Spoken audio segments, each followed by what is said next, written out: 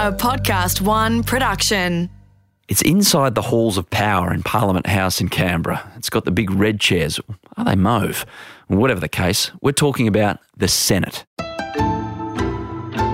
House of Representatives seems to get all the publicity. It's where the Prime Minister and opposition leaders sit slanging off at each other. But what actually goes on in the Senate? Now, as I understand it, it's the last step before ideas politicians come up with become law. So that would make it rather important, yeah? Well, as my next guest on Peacock Politics will explain, there's so much more we should know about the Senate. She sat in those red, mauve, cushy seats as a senator for 13 years, elected in the first place as a member of the Australian Democrats as the youngest woman elected to Parliament, just 26 years of age. Now, Natasha Stott Despoja, I want to know first up, did you feel that young when you actually finished with politics about 10 years ago? Well, Adam, after about 13 years in the upper house as a minor party senator, I sort of view it in dog years. So, yes, I did feel considerably older by the time I left that hallowed institution. But what an amazing experience it was. And being relatively young when I was first appointed and then elected made it an extraordinary experience in many respects. How daunting was it for you at 26 years of age walking into that joint? Well, it was incredibly daunting, not just because of, the rarefied nature of the place and the distinction of being one of 76 representatives as a senator, but there were very few women. Around 14% of the parliament was female. And obviously, I was the youngest ever to enter the parliament and youngest at that stage ever elected. So I felt just that little bit different, and there was a novelty, as we saw at the time, and I appreciate better in retrospect, but a novelty attached to being relatively young and female. So everything from, what I wore to how I spoke, to the policies I was interested in received quite a degree of scrutiny that probably was unusual. And that was on the periphery. You were a senator for 13 years, 1995 to 2008. So you've got a really good understanding, and you can tell me, why is the Senate so important in Australian politics? Well, you mentioned the fact that the Senate has red cushions or red leather benches, as they traditionally were, and I like to think that the real action was in those red leather benches. It may be that government is formed in the green benches, otherwise known as the House of Representatives, but the Senate in Australia has a really interesting and arguably quite a rare role. Most upper houses around the world don't have the same power as the Australian Senate, but essentially it's to keep a check on executive power, so keep an eye on government, keep an eye on the cabinet, but also it has an amazing power, quite a large degree of freedom to initiate policy, to put forward laws, and more importantly, as some would say, it can actually stop, so it can reject legislation that it doesn't approve of. And that's a rare power when you compare it to other upper houses around democracies around the world. So there's the opportunity to bring up ideas, not just sit there and judge what's coming out of the House of Representatives and say yay or nay. Absolutely. So a lot of upper houses in different parts of the world, have that opportunity to cast their eye over legislation or offer advice. And you look at maybe the Washington system, so the US system, on which ours is sort of modelled. So the idea of giving all states equal representation, that's something we've taken from them. But we're kind of a Washminster system because we've also borrowed from that Westminster system in the United Kingdom, where it's really important that you overview legislation, you assess it on its merits, and you decide whether or not it should go forward. But this extraordinary power to be able to reject, amend, and indeed initiate legislation is very rare for what we call a bicameral system, so a system where you have two chambers in your parliament. So that last point you just brought up, I read in your biography, which is long and extensive and very impressive, you introduced 24 private members' bills. I read that and went, that sounds impressive, but I have no idea what it is. Can you please indulge me in what it actually means, and what's the difference between a public and a private members' bill, if there is a difference, if there is such a thing as a public one?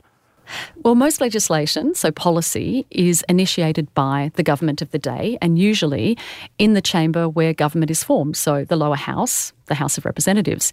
So it's as you'd expect, it's really the role of government to provide that policy initiation and keep the country running with good ideas, you hope, and changes to law. But there is this other mechanism, and I think it's increasingly used now as you see more parties reflected and represented, not just in the lower house but in the upper house. There is a mechanism by which a private member or a senator can initiate their own policy. So, for example, in 2002, I tabled Australia's first paid parental leave legislation. Now, at the time, it was rejected by both Labor and Liberal.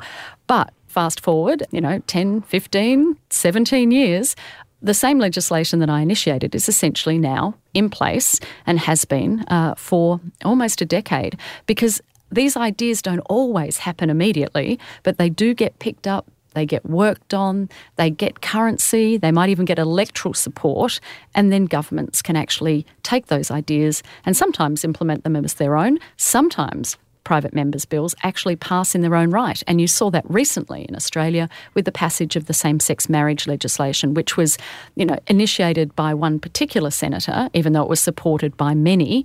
And that's a rare case and an important case where people get legislation passed even though it's not backed by a government. So it's the House of Ideas as well as the House of Adjudication, if you like, and passing bills that come from the House of Representatives all the way through. But politics, of course, is involved in all of it. 2002, you mentioned the paid parental leave scheme that you wanted up and running, but you were in the middle of it. So you were the Australian Democrats. That was the party you were representing. You've got Labor on your left, you've got Liberal on your right, and both of them said no. Did they basically say no because it wasn't their idea? Is this where the politics of the Senate comes in, that you've got to get people on side and massage egos, or is it a simple case of a good idea is a good idea?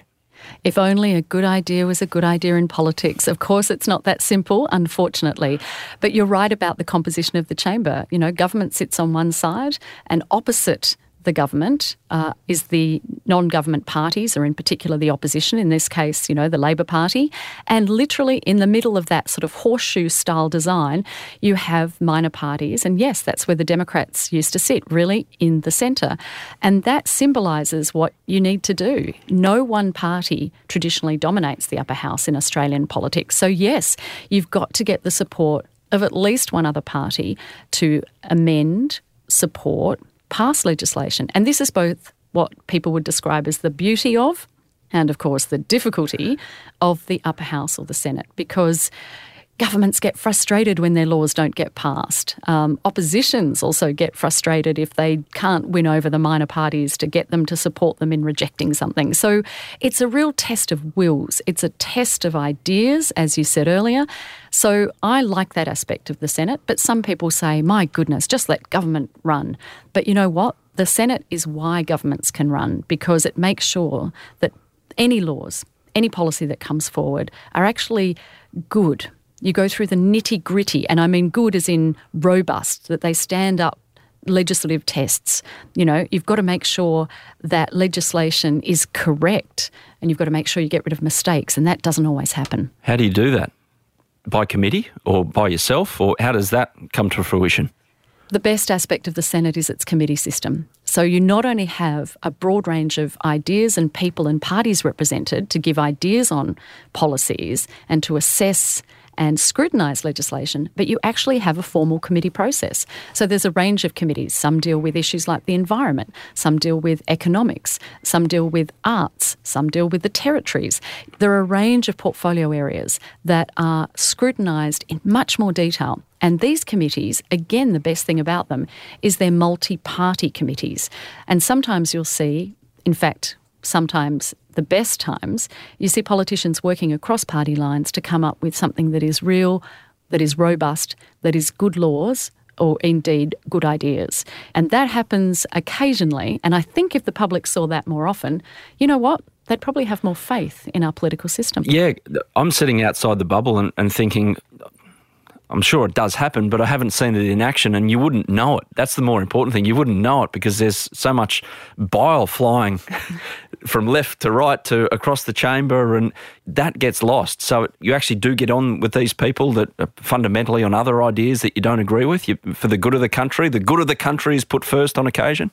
Well, I'd suggest that in recent years we've seen a diminution, so a real sort of negative, a real decline in some of the political discourse. And I think we've seen a real decline in how people approach each other, talk to each other. I listen to the Senate sometimes and I'm actually shocked at how people refer to each other.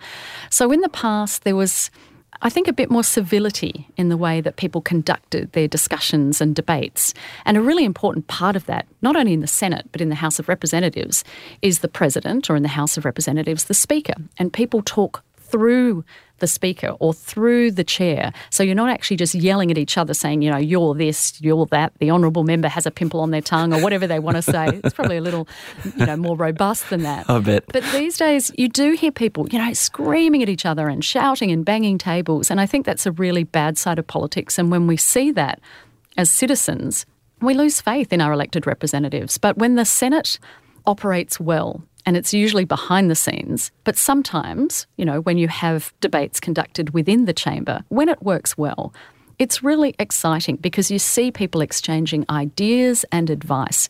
But I would suggest we have seen a real rigidity in our party political system these days. People vote, in their parties. They don't tend to cross the floor. That is, when you vote against your party. And rarely do people exercise a conscience vote. And I think if we did some of those things, again, we'd have a better, more robust and perhaps a system that we held in much more respect. When you mean conscience vote, you mean? So when people have a free vote, it's called a conscience vote. So you can vote according to your personal views, not your party's mandated views on a particular topic. And sometimes governments or parties will designate a vote a conscience vote. And there have been a couple of examples during my time in Parliament on that. One was when we had to debate the issue of euthanasia. The second one was when we were debating the stem cell legislation, and people had strong views. So usually these are so-called social or ethical issues people want to vote on, and you can't always reach a party line that satisfies everyone. But the best debates in my time in Parliament were conscience votes, because guess what? Every politician had to read the legislation. Everyone had to develop a view.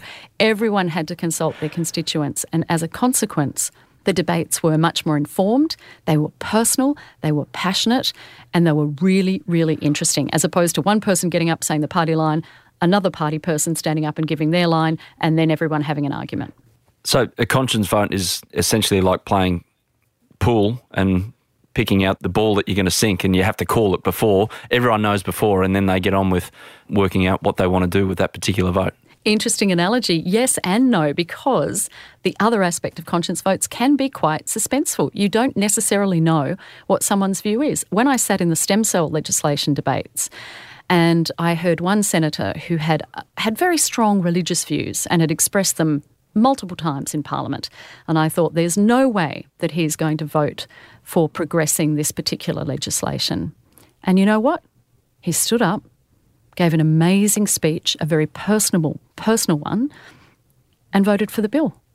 And I thought, my goodness, no one could have guessed the numbers on this, because who knew that this person felt so strongly about medical research and science that they were prepared to balance some of their personal, ethical, religious views in order to achieve the outcome. So I like that idea that we don't know what everyone's going to do in advance. Of course, you can't have that every day, because us voters need to know who we're voting for and what they stand for. But when it comes to really personal, really, really gritty issues, people are entitled to have, a range of views.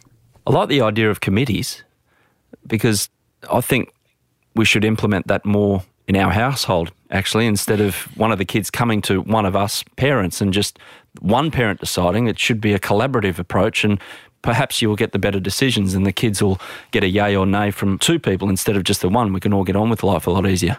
You've summed it up perfectly. That's exactly what the committee system has traditionally been about, with one other ingredient, and that is members of the public can have their say. So the idea of committees is not only for senators to increase the depth of their knowledge about a policy issue or indeed a piece of legislation, it's to invite submissions from people in the community. So you may have a view on a particular issue. It might be to do with disability law reform, or it might be to do with science and stem cells, or it might be about taxation on issues from tampons to franking credits, But you want to hear from your electorate, hear what people have to say, and also the experts. So whether they're academics, whether they're commentators, it makes a difference. It informs your knowledge. And so senators sometimes will say, you know what, I didn't know that. I'm going to change my view on that particular amendment or that particular bill. So it is collaborative, and it relies on a majority opinion as well, and that's nice. When you reach consensus, that's even better. Is it best for senators to leave their egos at the doors of Parliament and judge each bill on its merits? Well, of course, you can't leave your personal values and your beliefs behind entirely. But there is something to be said for having an open mind on a piece of legislation or policy. I think that we all must bring our values to the work that we do, and I think politicians need to declare what those values are, especially when it's an election and we're voting for them. But when you talk about leaving egos at the door, I mean, most egos can't fit through the doors in Parliament House now, they're so big, and there's a reason for that as well. Okay, you've got to have a healthy ego, arguably, to run for office, and I'm not exempt from that, I'm sure of it. But I do think this day and age it's very different. And people are dealing with social media, 24/7 news cycles. There's a real expectation of our political representatives that they're going to be personalities and faces and doing media for the sake of it and not always as a means to an end. So egos can be developed a lot further these days because there's almost a celebrity factor attached to politics and politicians. And the days of sitting in a room collaborating or doing committee work, or indeed, as I used to do, just sit in that chamber listening to the debate or, making notes or indeed reading the legislation. Some of those days have gone. Is that why we hear some really, really weird stuff uttered in that chamber now? An example, Fraser Anning using the word final before the word solution, which I found when I heard it extraordinary. Given my background in 2-unit history at high school, I even knew that was perhaps not the most intelligent thing to say on public record. Is that why we're hearing things like that? Is that people are putting their egos before the good of, or the reason why they're actually there? I think in order to get attention now in this 24/7 media cycle world, people do more and more outrageous things. Sometimes they do extreme things. That was an extreme thing to do, in the same way that Senator Pauline Hanson walking into question time wearing a burqa, not as a sign of respect or understanding, but in order to denigrate someone's faith. That to me was quite shocking. In my time in Parliament, they were very strict about dress code. So I can't imagine anyone donning what they considered someone else's religious wear for a day. In fact, once I dared wear a T-shirt under my jacket that had a political slogan on it. And Mr. President said to me, Natasha, Senator Stott Despoja, I'm warning you, take that T-shirt off now. So I said, are you sure, Mr. President? And then he realised maybe not right now. That would be wrong, but I digress. But look, what did the T-shirt say? Oh, I think it was a no war T-shirt on that occasion. Okay. I used to have quite a healthy supply of T-shirts, but I am actually, I joke about it, but I'm a protocol girl, and I always observed the protocols of the chamber, whether that was in the way that I spoke to people. I observed the standing orders, and that included the dress code as well. And there are some conventions that may seem a bit silly these days. Men were supposed to wear ties, and everyone is supposed to wear jackets. And in fact, it was a scandal once when one of my colleagues, an Australian Democrat senator, the late Robert Bell, took his tie off. And people went crazy saying, how dare you? You're showing no respect. So I think the respect probably comes in the way you view the Senate and the way you handle your job as opposed to what you're wearing. But in order to get on well, you've got to have some rules in place. And that's the trick to different people from different parties getting on well. And when you talk about extreme examples such as, Senator Anning's comments in the chamber, that does disrupt that basic level of respect, not only within the Senate, but I think the community as a whole. And once again, it probably explains why we hold politicians in the lowest esteem that we have in not only living memory, but as long as we've been researching trust in politicians.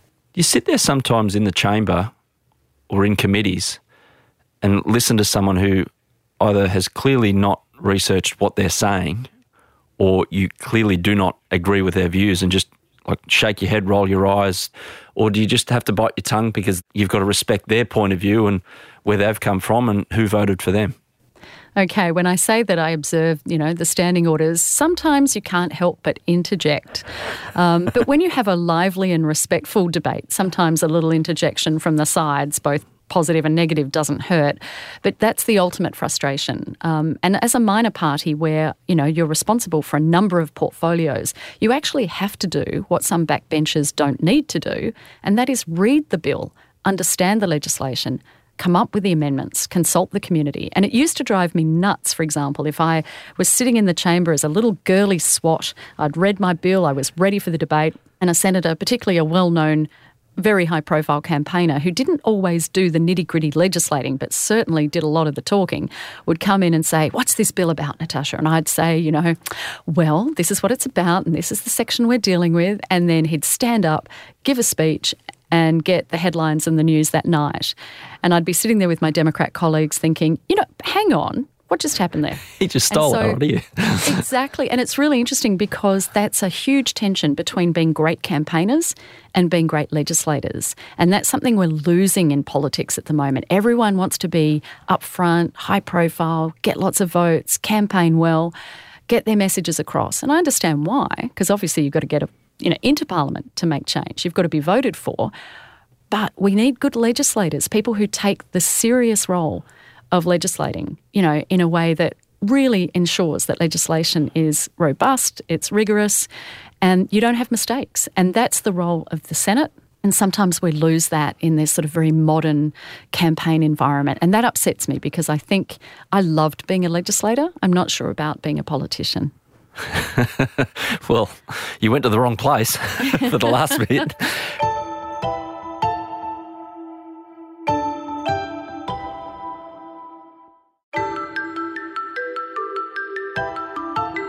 Natasha, why is it that only half the Senate is voted on each election? So half done here and then next election, the other half done on that cycle. Well, given the entire House of Representatives members are up for election each election, the idea of having a half Senate election ensures that you have some continuity. So you have members of the Parliament, i.e. senators, who've actually served some time.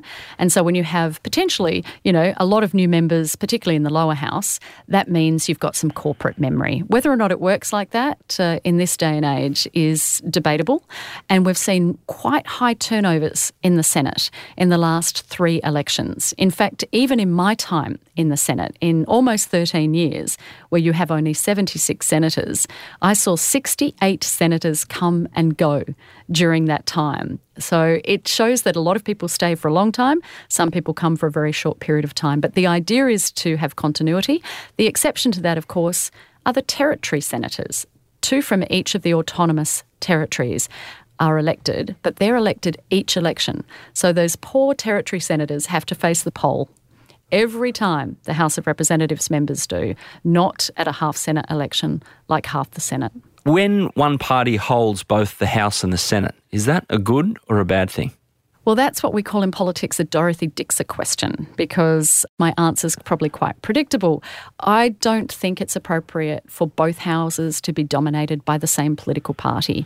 More often than not, obviously, government is going to be formed in the lower house, so more often than not you're going to have a particular major party in control. But when it comes to the Senate, which is supposed to be that check on executive power, the House of Review, keeping an eye on the lower house and the legislation that comes from there, I don't think it's healthy to have the same party in control. I think it's the brilliance of the Senate is the fact that you have to achieve agreement. You have to put forward your policy ideas and win them on their merits. And I think that's what we lost in 2005 to 2008, when for the first time in a long time, the Parliament was dominated by just the Howard government, so the Liberal Party controlled both houses, and we saw some shocking legislation. And I'm not just saying that from I have a particular bias or partisan view. We actually saw more mistakes than ever going through Such as? the Parliament. You had amendments that didn't make sense, or you had debates that should have been 2 hours to 2 days being guillotined. So when you ram something through because the government had the numbers to say, let's not even debate it. You had debates ranging from where to put a nuclear waste dump, or, debates about social security legislation and disability support or single parents. All of these debates were truncated because we didn't have to debate them, because we actually couldn't debate them because the government had the numbers to shut down the debate. And some people might say, well, that's good, shut down Parliament, it's boring, wasting taxpayer dollars. But in actual fact, it meant that there were mistakes and lots of legislation would have to come back in order for us to write it properly or put the full stop in the right place or, replace words that didn't make sense. It sounds trivial, but it matters. And it shows now that we've gone back to a system where you've got shared or multi-party democracy in the Senate. It shows that's what the electorate wants, because I think at the time they found it quite dictatorial as well. So what, a bill comes up from the House of Representatives into the Senate, and if the government of the day already has the numbers, there's no need for a debate. There's only a need for a debate if you're not sure if they've got the numbers or not. Is that right? All legislation should probably be debated, because you know that there are some people that are going to offer a new opinion or have an idea, or something may have cropped up in a committee or indeed from a member of the public. So it's always good to debate it. If legislation is straightforward, well, that debate will be very quick. And in fact, parties can negotiate in a way not to waste valuable Senate time and get that legislation through. But where legislation is hundreds of pages or incredibly complex or affects, hundreds of thousands of people's lives, of course that needs analysis. And sometimes people will put forward amendments that may not have been thought of, even in the lower house. So debate is good. You don't have debate for the sake of it, but you have debate that actually adds weight to the policy and the legislation. When you have a government that controls both houses, you can actually shut down debate because you just put forward a motion that says, let's not debate this, and you vote on it, and of course they've got the numbers. And that's when mistakes happen. It operates more like a sausage factory than a Senate. I was going to say a dictatorship. Well, that's a strong word, I know, but in terms of the system that it operates in, it sounds like that there's no checks and balances across other opinions. You can just do what you want. Indeed, and this is the role of the Senate, checks and balances, a check on executive power. And most Australians, I think, particularly after that 2005 to 2008 period, learnt to really respect and be relieved by that, because there were so many Australians who thought, okay, this is going to be an effective, functioning government. You'll get everything passed through quickly. But most Australians realised, that's not really ideal.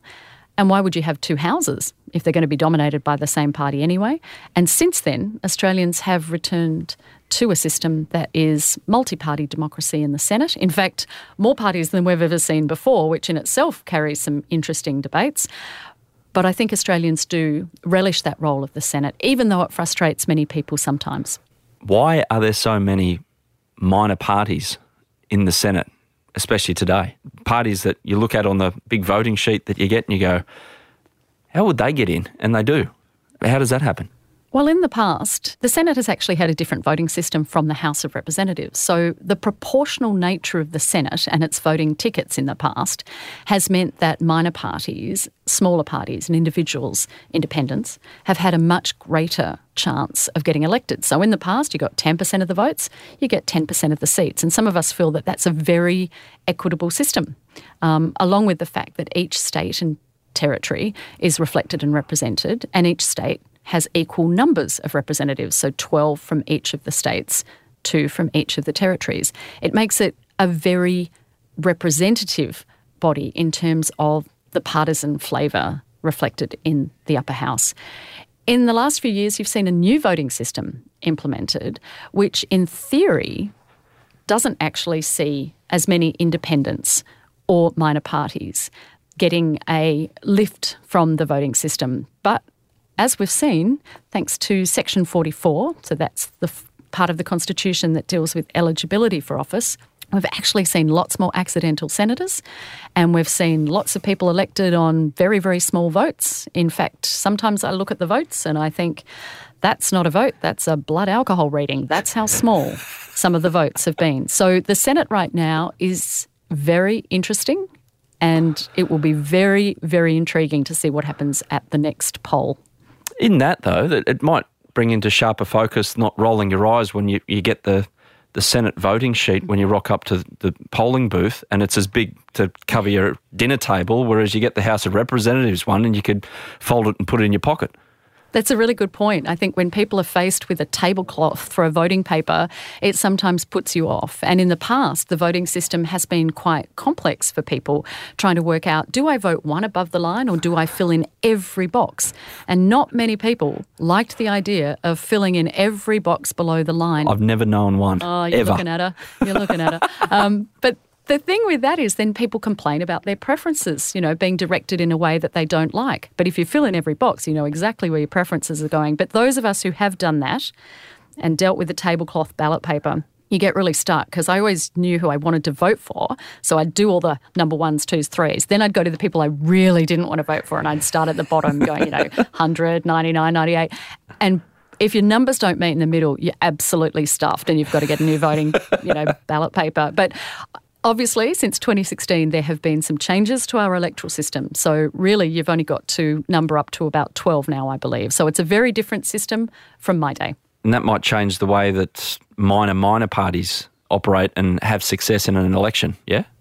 Well, the idea of the new voting system is to stop those micro, really, really minor parties from doing those very clever preference deals that saw some people get over the line even though they had very, very low primary votes. So they didn't get many number 1 votes, but they managed to collect all these preferences from all these micro parties and get elected. So I think you'll see a change in some of those parties, but I do think minor parties and independents are going to have quite a field day at the next election. But I think that's also to do with the level of disillusionment and, I guess, cynicism that we all have about the current political system. You're biased, of course, but do you feel that the Senate is a little undervalued in Australian politics and in the general public, the voting public? I think for a long time the Senate didn't achieve its potential until there were changes to the voting system in the 80s, which did give rise to multi-party representation. And we like to think, and of course the Democrats like to think, that we changed the Senate and the upper house from the House of the Living Dead to a genuine House of Review. So it used to be a rubber stamp. But when you saw more people from different backgrounds and different parties reflected and represented, you actually saw better decision-making, more robust and rigorous committee systems being put in place, and better rules. So, yep, I do think in the past the Senate's been undervalued. These days, I think the value of the Senate lies more in the attention it gets, and that saddens me in a way too, because I think a lot of senators are more conscious of what they're saying and the attention they're getting publicly as opposed to the work that they're doing behind the scenes. But there are still many good people and many good opportunities within the upper house. And I hope Australians do recognise that and value it. Natasha Stott Despoja, thank you for giving us an expert insight into the workings of the Australian Senate. Much appreciated. Absolute pleasure. Thank you.